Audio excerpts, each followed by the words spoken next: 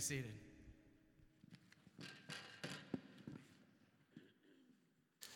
Well, good morning again, church. Good morning again, church. All right, there we go. It's good to be with you today. I'm thankful again that you're here. I want to just say, in case you're wondering, I said just a moment ago that Randy Melvin was going to come up and lead us in our communion time. That was not Randy. In case you're wondering if he did some Benjamin Button time reversal thing where he got younger or something. Great job, Jacob, and thank you for sharing those thoughts. Randy told me that he was going to have Jacob do that, and then I spoke wrong. So thankful for that time to share in communion. I have a couple of things I want to mention in the way of kind of family matters that I want to mention. One is I want to make sure that you're aware of a new family that's been with us for a couple of months now that have been recruited to sit over in this front section. Tim and Raulene and I have been working hard to try to recruit people to come to our section. Alan and Bethany and the Melvins have been successful in getting Jason and Aaron Davis and their family to sit over here. Jason and Aaron have two awesome kids, Molly and Nelson, who I think are with grandparents this weekend, but they want to formally be recognized as a part of our church. So will you welcome them with me? They have jumped in and gotten involved. Some of you may have seen on this side of the building over here, there's a little room that says Aaron Davis Marriage and Family Therapy, I think is what it says. Aaron is also renting a part of the building, and she's a marriage and family therapist and is doing her practice there and some online and all that. So anyway, we're really thankful that Jason and Aaron are here. They've been dear friends to us and our family, and have already, as I said, jumped in. So in just a minute, we're going to pray, and if you're near them or want to go over there near them and put a hand on them, you can do that. I also, before we pray, though, I want to just take a moment to acknowledge, and they aren't sitting together this morning, but a year ago this weekend, Andrew and Bailey Raymond came to interview for our youth ministry job, and so it's not quite a year that they've actually been here, but it's been a year since we got to know them. And we want to just recognize the blessing that they have been. And so Bailey is here. Andrew is actually working in the sound booth today.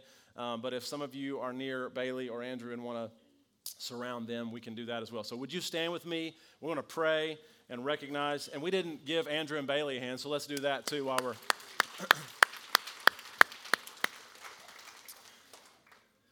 We'll start with a prayer and then... jump into our sermon. So thank you guys for doing that. Let's pray together. Father, we are thankful for the community that we share with one another and the life that we get to live together.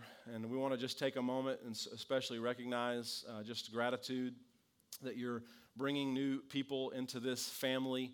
We're thankful for Jason and Aaron and for Molly and Nelson and their presence with us, their desire to journey with us. We are excited about the ways you'll use their gifts to make us a better church, and we're thankful for their presence with us, God, and their desire to be with us. And we pray that our hands upon them this morning will just affirm and encourage them, our love for them and our appreciation for them.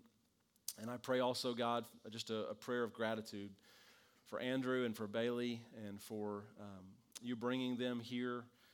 We know that you have worked good through that, and we've seen that in the many ways that they have blessed this church already in just a few months, really. And I'm thankful for them. I pray that you'll continue to bless them, bless their marriage, their ministry here among us. And we just want to give you praise and recognition and honor for the good things that they have brought already to make us a better church. And we pray, again, that our hands upon them this morning will just affirm our love for them, that they'll know that we love them and care about them and are grateful to be on the journey with them and excited about the things you'll continue to do through their time here with us in Kaufman County.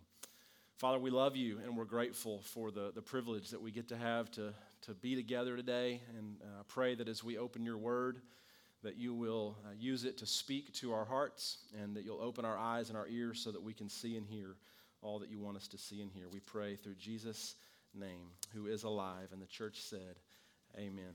Thank you guys. Y'all can have a seat. We're going to be in John chapter 21 together in just a minute. If you want to be finding a Bible, you can find a Bible and turn to John 21. Last week we started a series on Easter Sunday that I am calling Alive, and we're going to continue that today and for the next several weeks. And this series is really a sermon series that's designed to help us kind of sit with the resurrection story. I don't know if you're like me, but sometimes it feels like we do Easter Sunday really well. It's an incredible day. There's lots of guests that always come and are a part of that.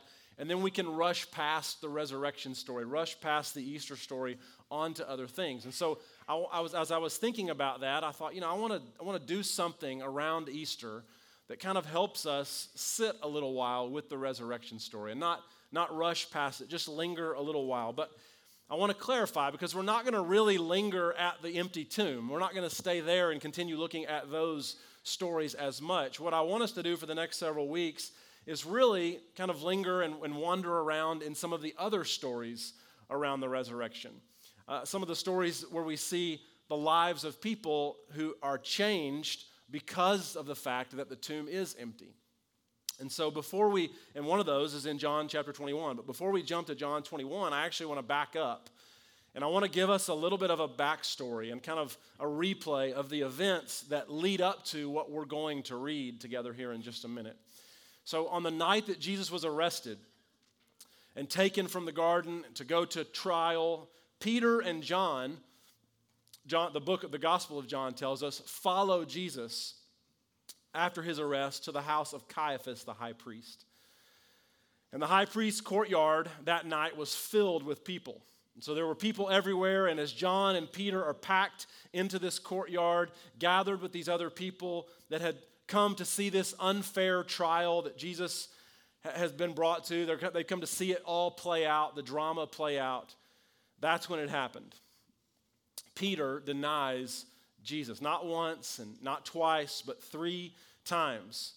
And it's interesting because we all know about Peter. When things are going well, Peter is walking on water, he's catching large amounts of fish, he's getting a front row seat to the unbelievable things that Jesus has done, like feeding large crowds of people.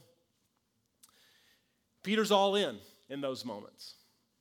But in the most difficult moment, Jesus dies on the cross, he's arrested. When he's asked if he's a disciple of Jesus by people in the crowd of that courtyard that night, he says, "I am not a disciple of Jesus Christ." And he denies Jesus those 3 times. And what's interesting and important about this story that plays out is that John was there at Peter's lowest moment. John is a friend of Peter's. They've journeyed together. They've been fishermen together. They've known each other for a long time. And John is there to witness this moment that is Peter's lowest moment. And he would write the gospel story that we're going to read today sometime later when he's an older man, when John is an older man. But he still remembers, you're going to notice, so many of the details of the events of that night. And one of the details that he gives us about that scene is that it was a cold night. It was a cold night, the night that Peter denied Jesus. And some of the servants and officials had made a fire to keep warm. This is what John 18:18 says about that moment. It says, "It was cold, and the servants and officials stood around a fire they had made to keep warm." Peter also was standing there warming himself. And this would feel like maybe just a really insignificant verse, just a detail sort of in the story of this event that's unfolding where Peter is denying Jesus. But John includes a detail in this part of the story that's really important that we miss, honestly, in English, translated into English. We miss just sort of reading the story kind of quickly. But the powerful thing is about the way that John tells the story. And the word that John uses to describe the fire is one word in Greek, anthrakia, which just literally means bed of hot coals. It's a fire that it was big and burning, and it's kind of burned down, and it's just some hot coals at this point. And it's the kind of fire you build to stay warm. It's the kind of fire on that night that Peter, where he's standing when he denies Jesus, he denies he's a disciple. He denies that he's connected to Jesus in any way, or he's friends with him in any way. And after he denies Jesus a 3rd time, the rooster crows. And this detail of this story about this fire is going to come up in the story that we're going to read together in just a minute. And so I want to make sure you're alert to it and paying attention to it. After Peter denies Jesus, he goes outside and begins to weep about what he's done. And that's the backstory about what happened before what we're going to read today. So we fast forward now, and now Jesus is alive. He's out of the tomb. And Peter, you can imagine, he's still thinking about this event, right? He's excited that Jesus is alive, but he also is very aware that he has denied Jesus Christ, denied that he knew him or that he was connected to him in any way. And there's this thing that still hasn't been dealt with. There's this awareness that he denied Jesus. I don't know if you've ever had tension. I'm going to assume that you have had some tension with people in your life, in a relationship with someone in your life. And you have this tension, and you know and they know that there's something that needs to be resolved. But it hasn't been resolved. And you're not sure what to do, and they're not sure what to do. And maybe you're avoiding them, and they're certainly avoiding you, and you've done pretty well avoiding each other, right? Am I talking to anybody yet this morning? You've done pretty well avoiding each other, but then you show up in the same place, and now you can't avoid it anymore. You know what I'm talking about? And if you can relate to that feeling that I'm describing, you know what Peter feels like in this moment. He's excited that Jesus is alive, but not even the resurrection can get rid of this memory. I imagine Peter wondering, where do I stand exactly with Jesus today? He isn't sure. He's ashamed. He's disappointed in himself. And he has this lingering question, this lingering feeling that things are not quite settled. I imagine Peter asking questions in his mind like, will Jesus bring up the fact that I denied him first? Or am I going to have to say something to him? Or maybe this one would be really great, Peter imagines. Maybe Jesus would just let it go.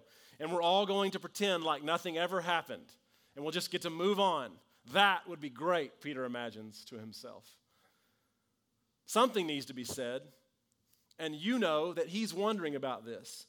And so as Jesus has instructed after he was raised from the dead, the disciples have left Jerusalem and they have returned to Galilee. What to do what? What were they doing? We don't really know. We know mostly waiting on Jesus, which is not something Peter was very good at, waiting for anything.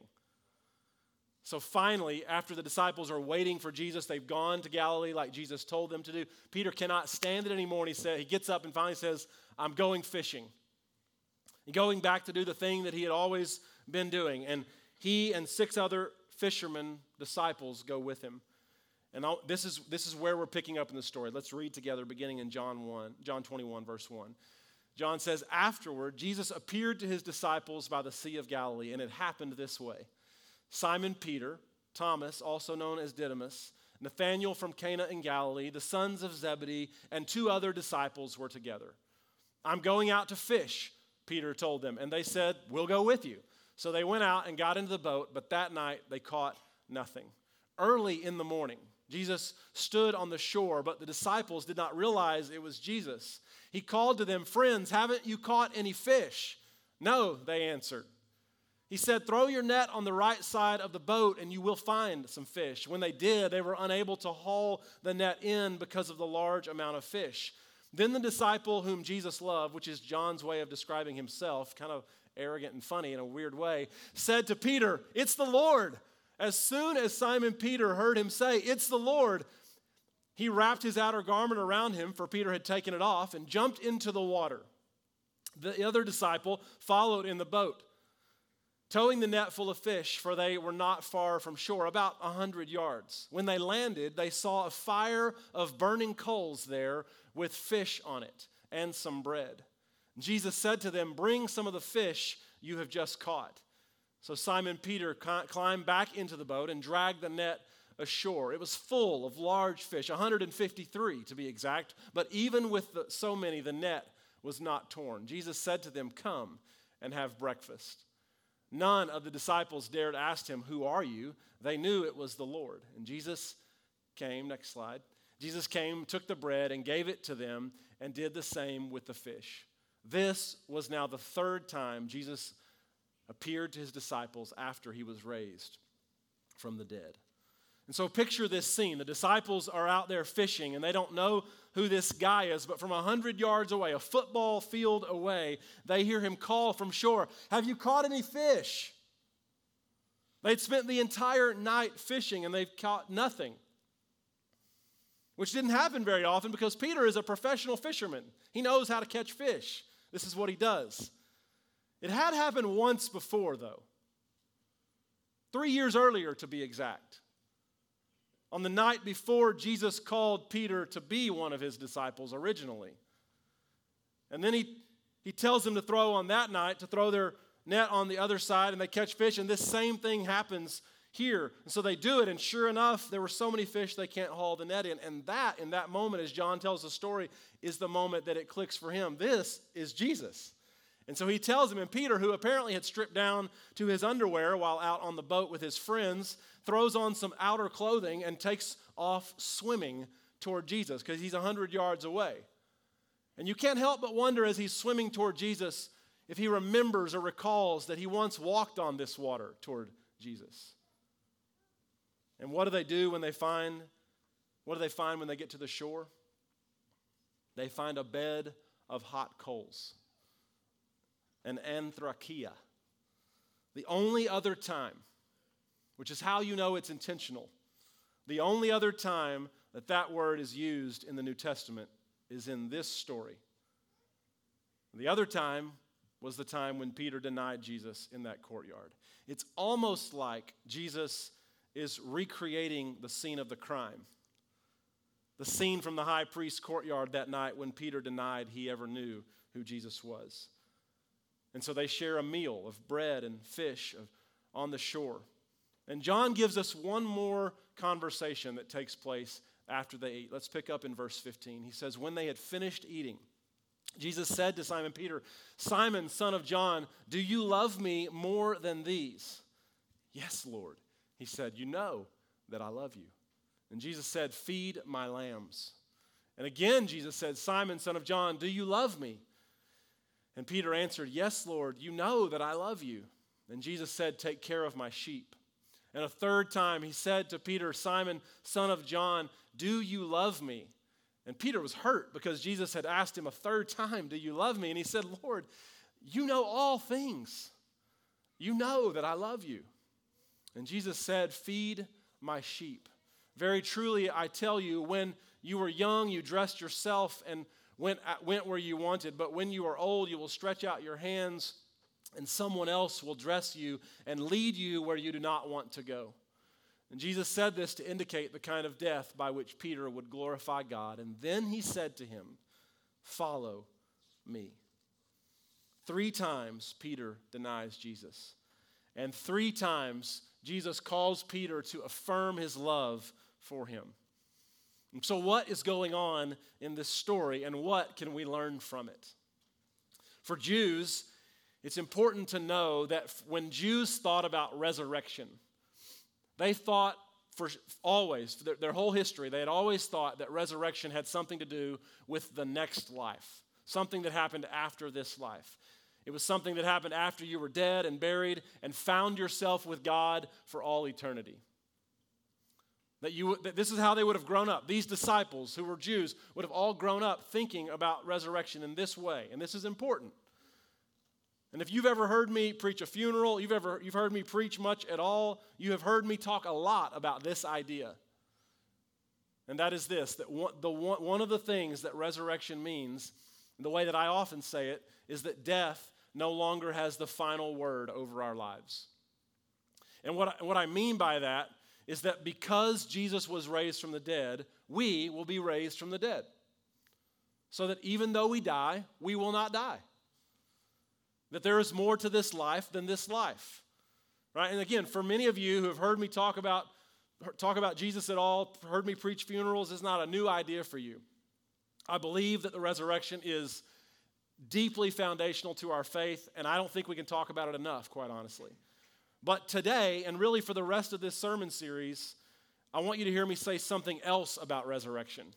Something that's not, I believe that it means that death does not have the final word over our lives. But I want you to hear me say something else about resurrection, and that is this, that the resurrection is about more than eternal life.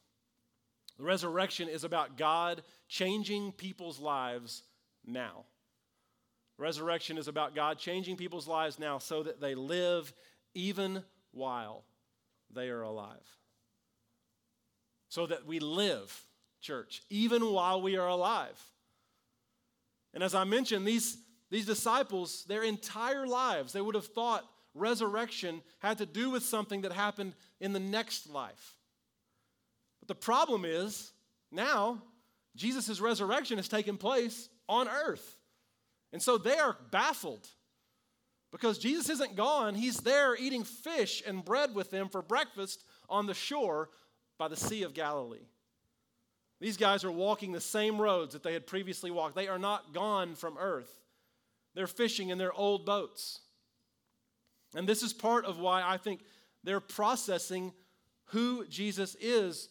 And when they see him in person, they're trying to make sense of what is going on. It seems obvious to us on this side of the resurrection what's going on, but they would have been processing it and somewhat confused. And after several days, John tells us this is the third time that Jesus had appeared to him. So he's appearing some, and then he'll seem to go away for a while, and then he makes another appearance. And that's sort of the way that it happens with Jesus after his resurrection.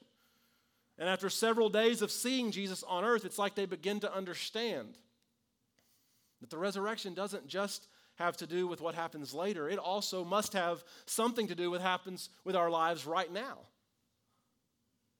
And I think that is part of what we see in this story. I think this story is Peter's resurrection story.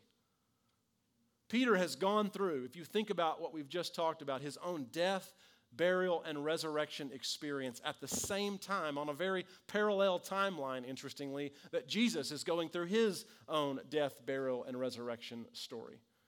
3 denials from Peter, 3 questions from Jesus, 3 days Jesus in the tomb, and now Peter is starting to see that Jesus really is the Lamb that takes away the sin of the world. And that means Peter's sin, and that means your sin, and that means my sin. And this journey for Peter involves pain and tears and heartache and confusion and questions about himself, about God, about everything he's ever known, about resurrection and what it means. But all of that is necessary in order for Jesus to launch Peter into what he has ahead for him. And what is ahead for Peter, which might not be exactly what's ahead for you, but what's ahead for Peter is feeding Jesus' sheep, caring for Jesus' lambs, leading and caring for his church. Peter would become one of the most significant people to begin launching the church after Jesus returns back to God's right hand.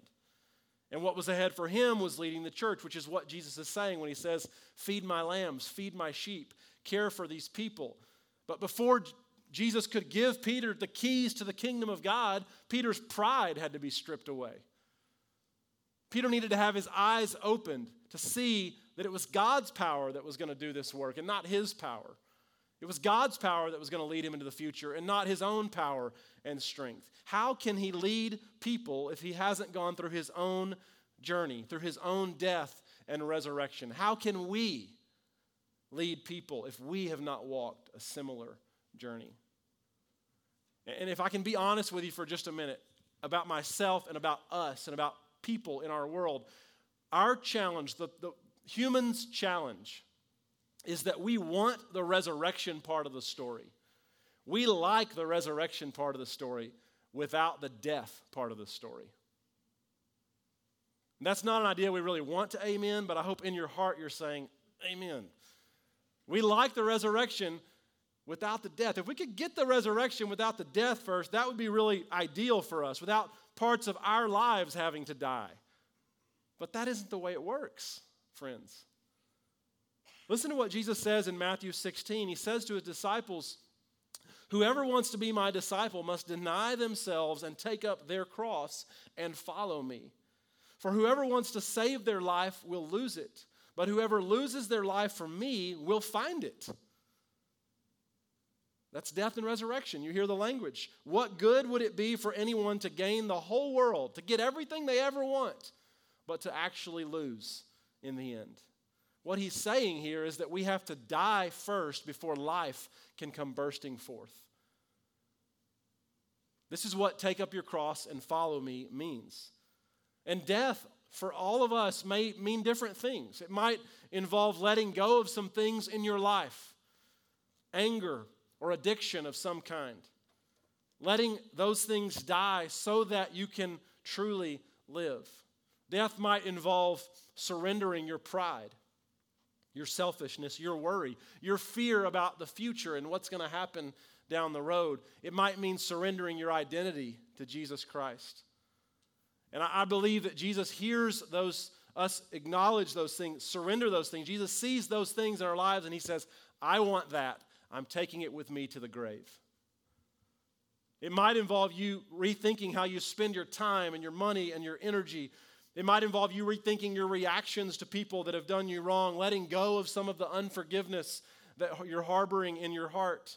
Jesus says, I want all of those things because I'm taking them to the grave with me so that they don't have to reign and rule over your life anymore.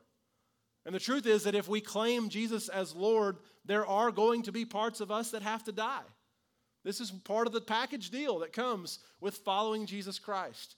And at first it sounds like a sacrifice. And what Jesus wants us to hear is that it is a small sacrifice, but it's the reward on the other side is greater than the sacrifice itself. And there are small ways, hundreds and thousands of small ways we can choose to die every day of our lives. I recently heard a quote by a guy named David Foster Wallace that said it this way. He said, the truth will set you free, but not until it is finished with you. And I like that. In John 8, what he's referencing is that in John 8, Jesus said he is the way and the truth and the life. And what Wallace is saying is, yes, Jesus is the truth.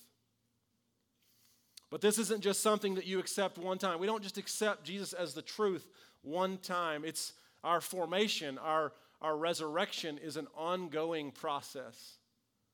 So that little parts of us may have to be surrendered or die, I'm using the same, two different words, but the same idea, right?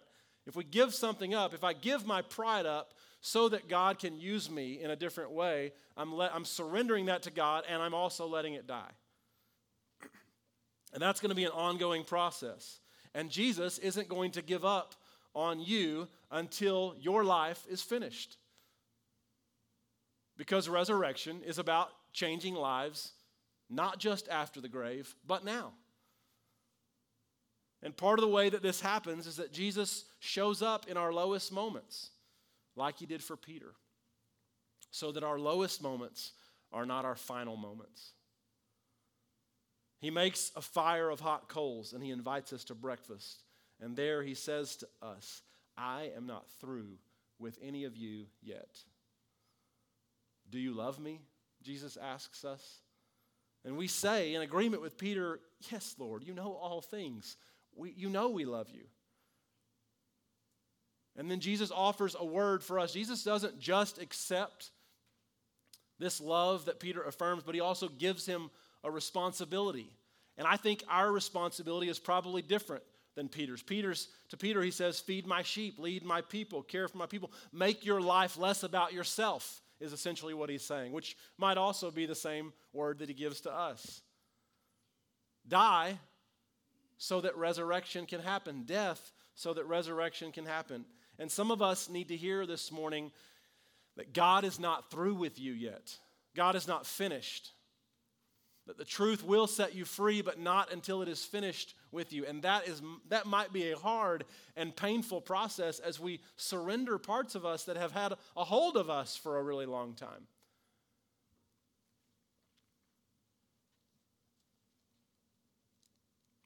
Some of us may need to hear that God is not through with you or your circumstances, that there's something that's going on, and what you need to hear is that there is more life ahead. And that Jesus wants to put you back in the game, which is what he's doing with Peter, and say, follow me, don't give up. There's still a road to walk ahead. That's the invitation this morning. To follow Jesus and to find out what resurrection is actually all about. That it is about the empty tomb. It is about the fact that death does not get the last word over our lives. But it is also about life right now and life to the full. Life that is better than the life that we could create for ourselves by working hard and earning lots of money and being successful and having lots of friends and getting to do all the greatest vacations we want to have. And whatever it is, like that you think your greatest life is, Jesus says, what good is it for you to chase all of that stuff but not actually live, right? But you won't actually taste that until we won't actually taste that. I won't actually taste that until we, like Peter, can die and be raised now so that we can live into this resurrection story. That's the invitation.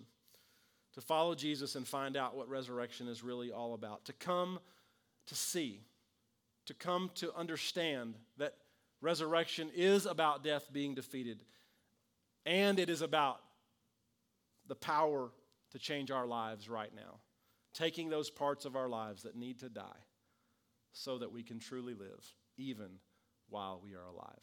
Let's pray. Father, we are grateful that you don't give up on us, that your love never lets go, that we continue to find that you pursue us. We're grateful for stories like this where you're showing up on the shore before Peter even steps out of the boat, ready to make sure that he sees you and knows that you're not finished with him yet. And God, I pray that this morning that you will stir in our hearts just an awareness and an appreciation for this reality, this truth, that you are not finished with any of us, that there is still road ahead, life ahead, things to do ahead that you are calling us to, you're inviting us to, and that some of those things might involve some death happening in us, some letting go and some surrendering of some things that we've been holding on to a really long time because they make us comfortable or they're familiar or we think they're best, but we know they're not. And I pray this morning, God, that your Spirit will do the work of stirring up in our hearts just an awareness of this promise that you're continuing to work, that resurrection is an ongoing process. And we're thankful for that. We're thankful for that good news, that resurrection has something to do with life right now on this side of our death. And God, I pray that you will continue to work in us as we think about and linger around the stories of resurrection and see the ways over the next several weeks that your resurrection really is so foundational for who we are and what we are intended to be in this world. We thank you, Father, for your love. And we pray this morning that you will hear us say, joining our hearts with Peter, yes, Lord, you know all things. You know that we love you. We pray in Jesus' name. And the church said, amen. Would you stand with me this morning? We're going to sing one more song.